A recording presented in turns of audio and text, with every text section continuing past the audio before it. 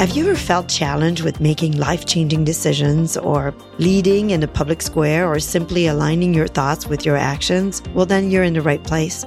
Welcome to Trust Your Voice podcast. My name is Sylvie Légère, and as a civically engaged entrepreneur and mom, I understand the challenges of advocating for yourself and others while attempting to balance your personal and professional demands. I had to develop a personal system of success in every area of my life, and now I want to help you build your unique system and truly trust your voice, even and especially when it shakes. By the end of each episode, you'll be energized to spark your creative leadership, make purposeful connection, and confidently prioritize the matters that bring you the most joy. So let's start the show. Welcome to the show. Today's episode is about decoding behavioral economics to find the keys to impactful policies. Now, that's a lot. And why am I tackling this exciting topic? Well, a few weeks ago, I spent a day at the Capitol in Austin, Texas, while the legislation was in session, which is actually not very often. They meet only every 2 years.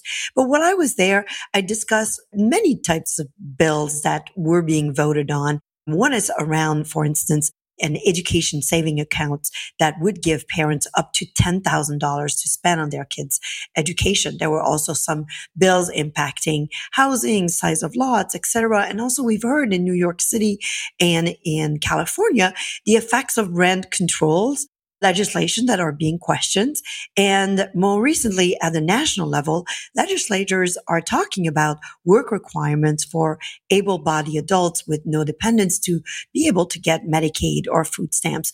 So all public policies impact people and therefore business behavior. And I feel like the question is, how can human behavior be taken into account when designing policies? So to answer this question, I am sparking a conversation with Greg Scalise, a distinguished economist with a PhD from the University of Chicago, and he also taught at the University of South Carolina. Greg is recognized for his insightful works, including his book on intellectual property protection and a series of articles on innovation policy. He's also noted for his novel approach to non-traditional economic issues, particularly those involving incentives. So in his career, he's developed frameworks that analyze everything from athlete compensation to helping nonprofits maximize their societal impact. So buckle up, listeners, as we dive into an exciting conversation with Greg Scalise to give you the tools to take into consideration human behaviors when designing policies, products, events, or just making decisions in life. So Greg, welcome to the show. Well, thank you, Sylvia. I'm very pleased to be here today. Appreciate it. Well, Greg, this is probably very basic for you, but let's go back to basic and tell us what is the field of economics and perhaps particularly what is behavioral economics? Well, the way I look at it is economics is the science of human nature playing out through individuals' drives to create and capture value. Peel back the most complicated things in the economy, global financial system, digital network, market pricing, anything. And eventually you get to individuals making decisions to maximize what they value, whatever that may be, using their own perceptions of all the facts and their options. But that's a lot to think through. So traditional economics simplified things with the central idea that businesses maximize a broad measure of their own profits, while people maximize a similar broad measure of what's best for them, using complete knowledge of all of the facts and all of their choices. And that leads to pretty clean outcomes where everybody makes rational decisions that lead to the best outcomes for all. Well, okay, people make rational decisions. So traditional economics assume that people are doing the best for themselves. And then we know, I'm very much into exercising, and I know that everybody knows if they exercise 20 minutes a day, their life would be so much better, but they actually don't do it, right? Or they know if you don't eat more than one bread a day, you will really keep your weight and feel healthy, but they don't do that, right? So chime in here and explain to me what's rational behavior. We do see a lot of decisions that seem irrational and they have bad outcomes, and even people undermining policies for no obvious reason. Behavioral economics takes on that gap by focusing on the individual. In particular, it relaxes the traditional economics assumption that everyone in the economy is rational and selfish. Now, those are actually the words of Richard Thaler, who won the Nobel Prize for his work in behavioral economics.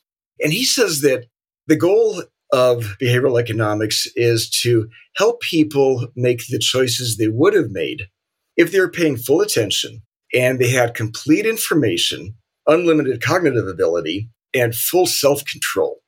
To me, what that means is that making economics account for, first, limitations around information.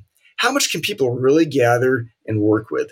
And second, taking into account individual uniqueness, emotional, cognitive, psychological, cultural, social factors that influence what they really value and can influence their perceptions.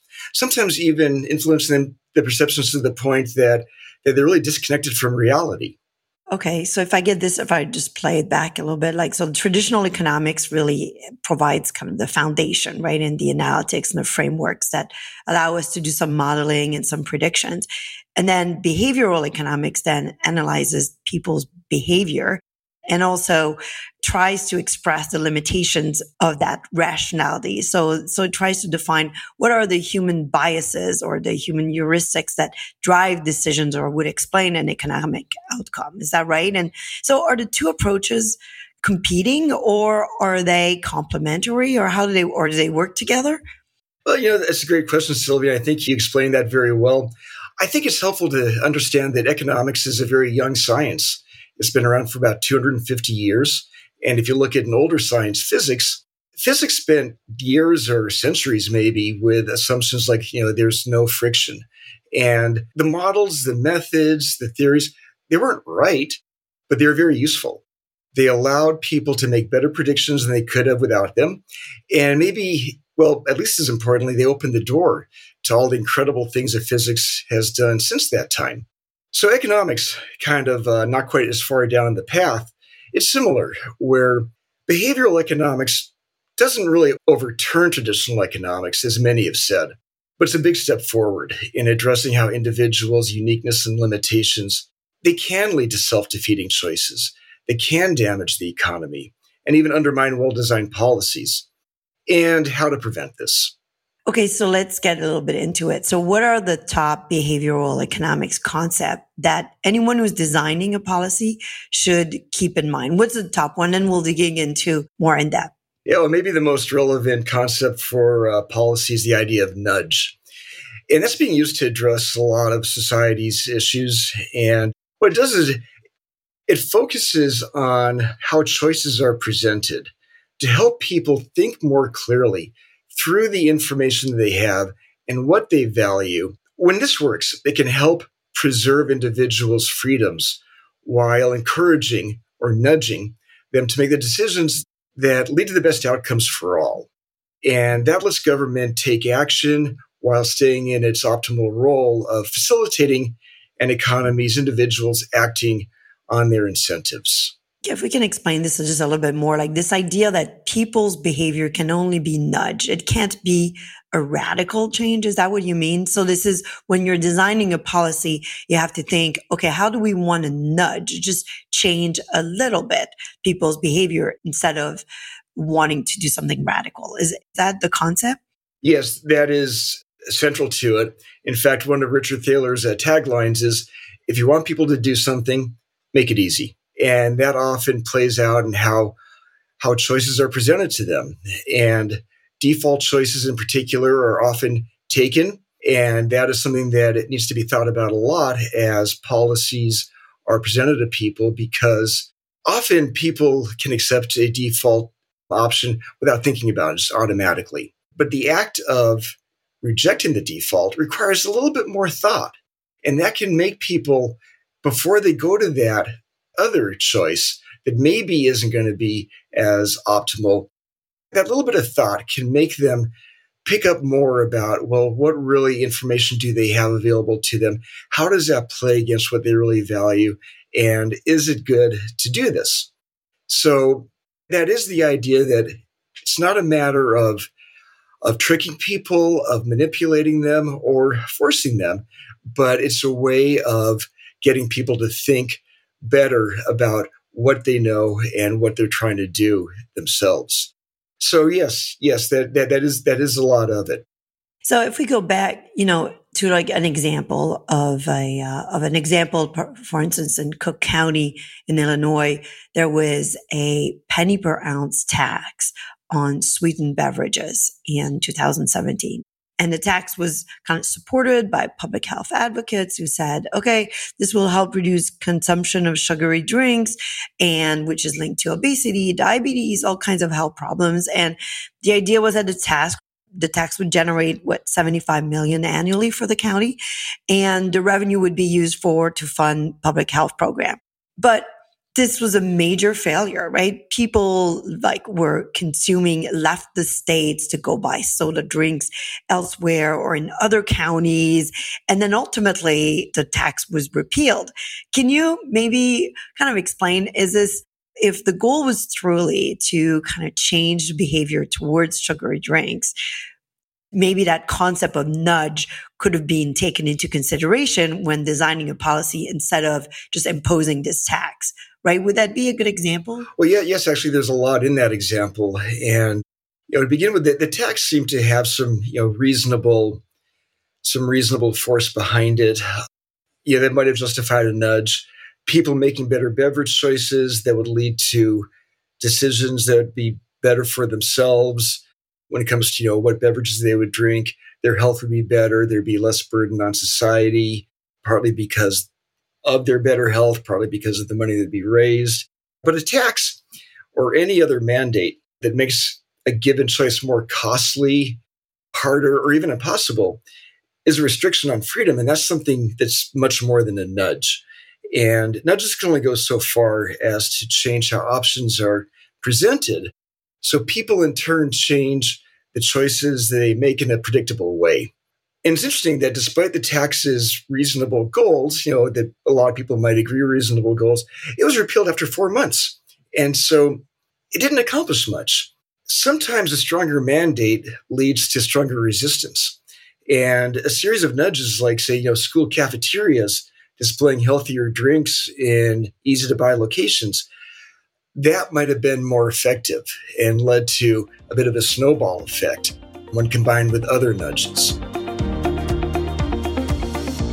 As we've been talking about often on this show, government actions and directives impact people and companies. That's why government relations are a critical business function for mitigating risk and identifying opportunities. But really, it's often difficult to navigate and find expertise. So your company can now access the top public policy and government affairs experts for insights, advice, and advocacy work on demand.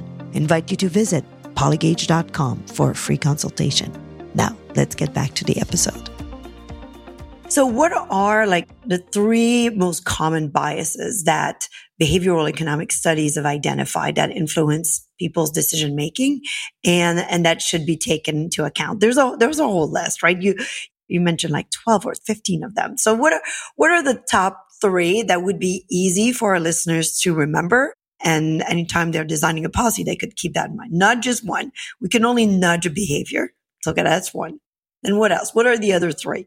Yeah, the other ever-growing list of possibilities. Well, one of them actually is within nudge, and that would be called framing effects. The idea being that when people are presented with the same set of choices, but the way the choices are presented can determine which one they choose, that is a bias towards the default or something along those lines. It can be more complicated than that, but that's the idea at the core.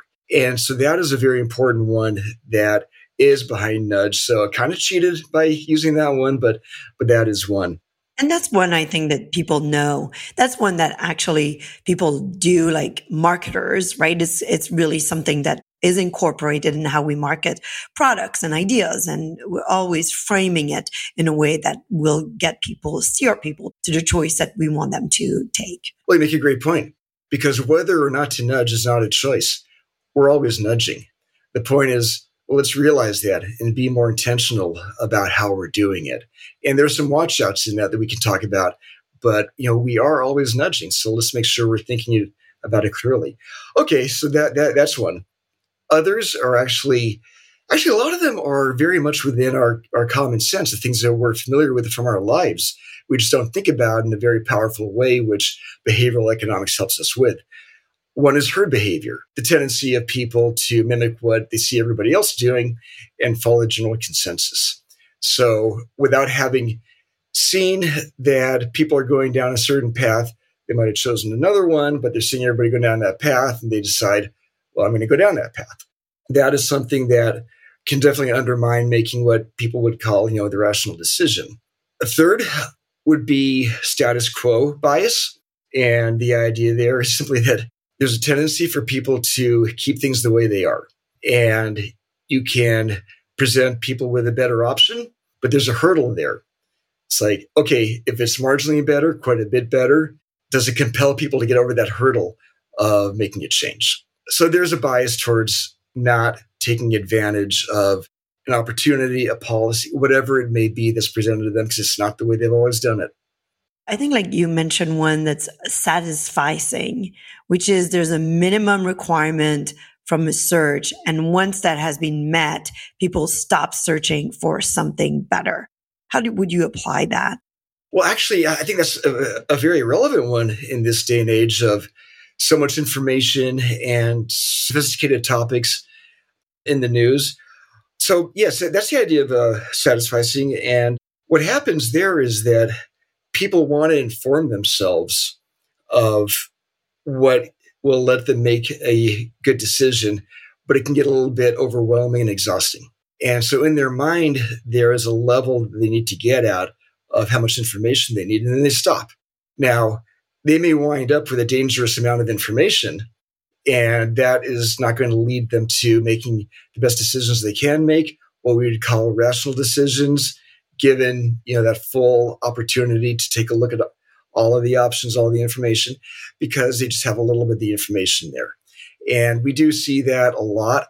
I think that talking to people, I've seen it a lot in the past couple of years with people's opinions about whether they should get vaccinations or not, where there are very strong opinions that are based on getting a certain amount of information they're able to get to fairly quickly, and then just say, okay, I've made up my mind and I'm done. And then dig in the heels, and this is going to be my position throughout. Maybe it wasn't the one they would have made if they'd taken a little bit more time. Yeah, that's probably an important one to always keep in mind. So we have like this satisficing, this herd behavior, the status quo bias where people want to keep the way things are. And of course, this nudge concept that you can't just mandate a big change. You always have to frame. And this is the framing effect. You have to frame choices in a way that leads people to the choice that you want. And also that it needs to be done in the idea of nudging people's behavior instead of radically changing them. So those are like excellent. So what I'd like to do, if you're okay, is to do a little bit of a lightning round of different policies. And perhaps you could share, what would be the associated human behavior to really take into account when defining the details of that policy, right? So for instance, right now, what's being discussed are the work requirements for able-bodied adults with no dependents for food stamps. So what would be the human behavior that we need to take into account into this? Okay, well, one that jumps out at me there would be the status quo bias, that rejoining the workforce now may improve my future, but I'm sticking with what my routine is, and that does not include a job. And so it's going to be a little bit difficult to make me get over that hurdle. So banning TikTok. Herd behavior. Why should I worry about personal risk and national security implications of something I see everybody else doing? The education saving accounts, right? Giving parents the resources that they need for their children's education. Well, that's really interesting one, and a lot could go into that. I see that being right there with framing effects, that sometimes people are used to having freedom from choice. It doesn't do them a lot of good, but it can lead to a comfort level. So it's kind of combining a couple here. That's a little bit of the status quo effect. But what I'm thinking about in the framing effects here, why I'm going to that right away, is because if accepting freedom over my child's education is the default choice, then I have to justify to myself rejecting the opportunity to choose the education I think is right for my child.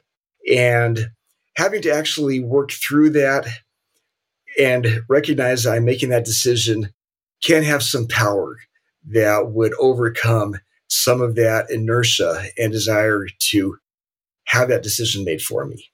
It's a good way to think about it. And also, especially as these types of policies are being presented to the public so that people are actually taking advantage of those. Okay, there's one, removing minimum lot size or allowing coach houses to be built to add to the supply of housing options. This is something being discussed in Texas. Yes, and I think that there are similar things in other places too, especially as real estate prices are so critical. I see more herd behavior there, that building a coach house on my property is not an easy decision. So I'd respond to the new opportunity maybe by looking to see what others are doing. And that can lead to an oversupply or undersupply of property all of a sudden because people are all clustering in the same direction, whether they build or not. So we talked a little bit about vaccine mandates already, and kind of that satisficing bias, right? Where you do the research and you're done and you're going with your found so far. And I see that a lot of people, including myself, actually. Retirement savings. Present bias.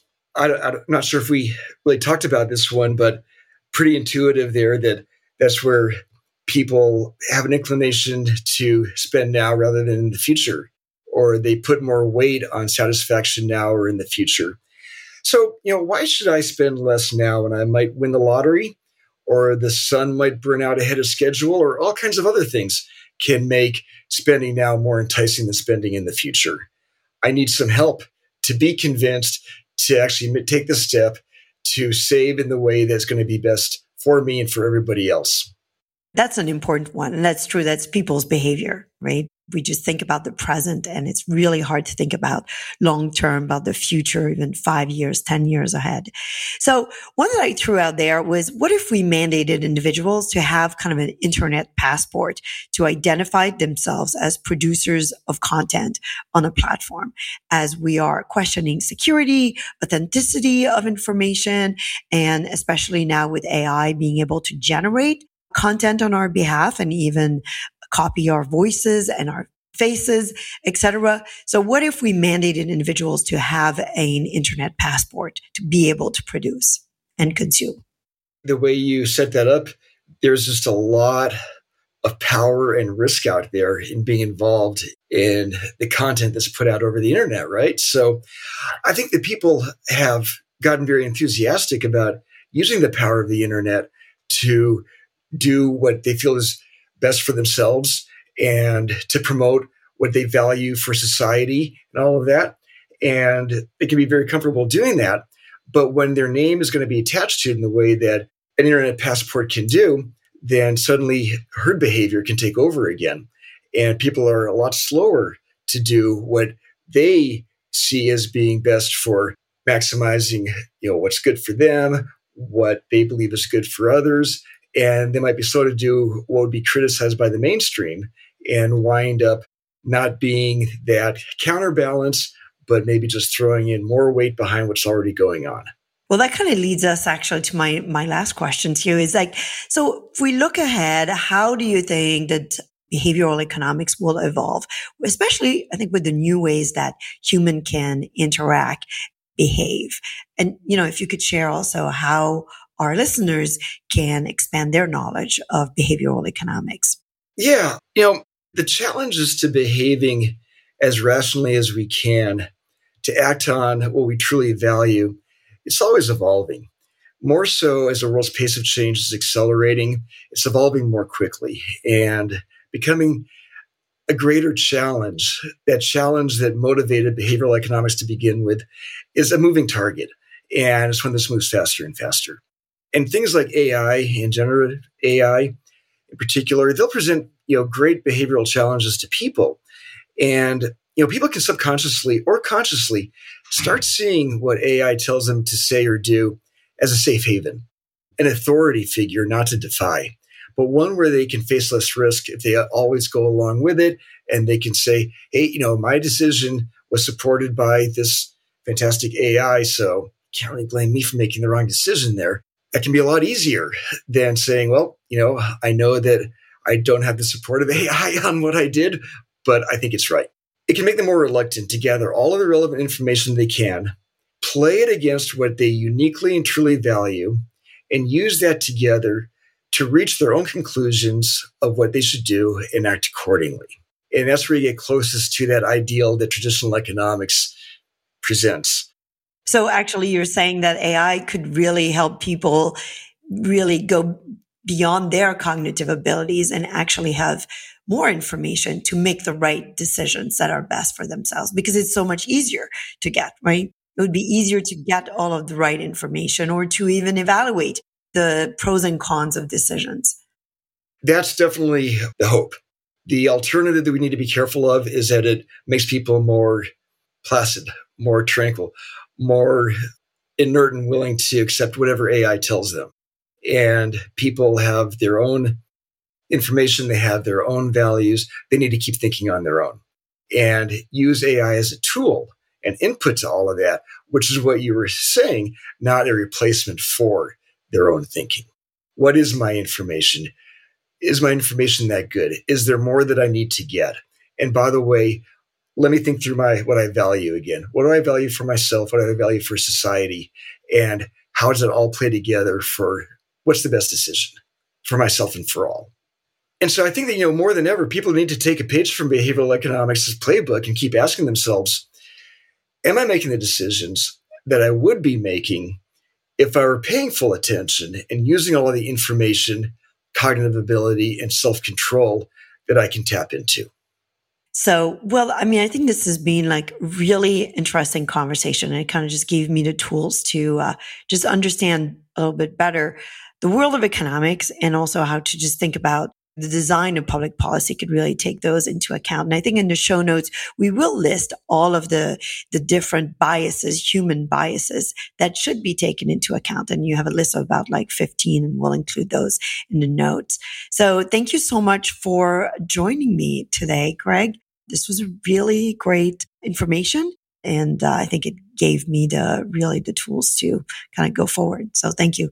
Well, thank you, Sylvia. It was a real pleasure talking it through, and I really appreciate it. Okay, so in today's Illuminating episode, we had the privilege of talking with behavioral economist Greg Scalise. And Greg broke down the essence of behavioral economics for us, highlighting how it really delves into the complexities of human decision making. So we dove into the following, I think, 5 key concepts. The first one to remember is nudge. In behavioral economics, it involves like designing choices and decision environments in a way that influences individuals to make certain decisions without restricting their freedom of choice.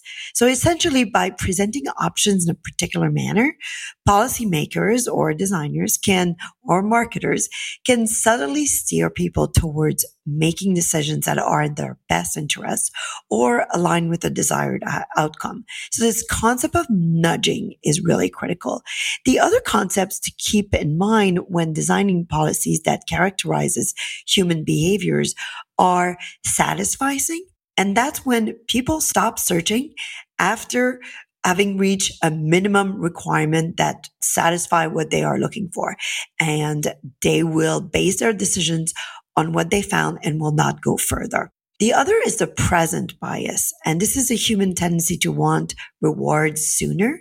And humans have a really hard time thinking about the future and things that are happening really far ahead. The fourth one is herd behavior. And this is a tendency for people to mimic what everyone else is doing and follow the general consensus. We see that happen a lot.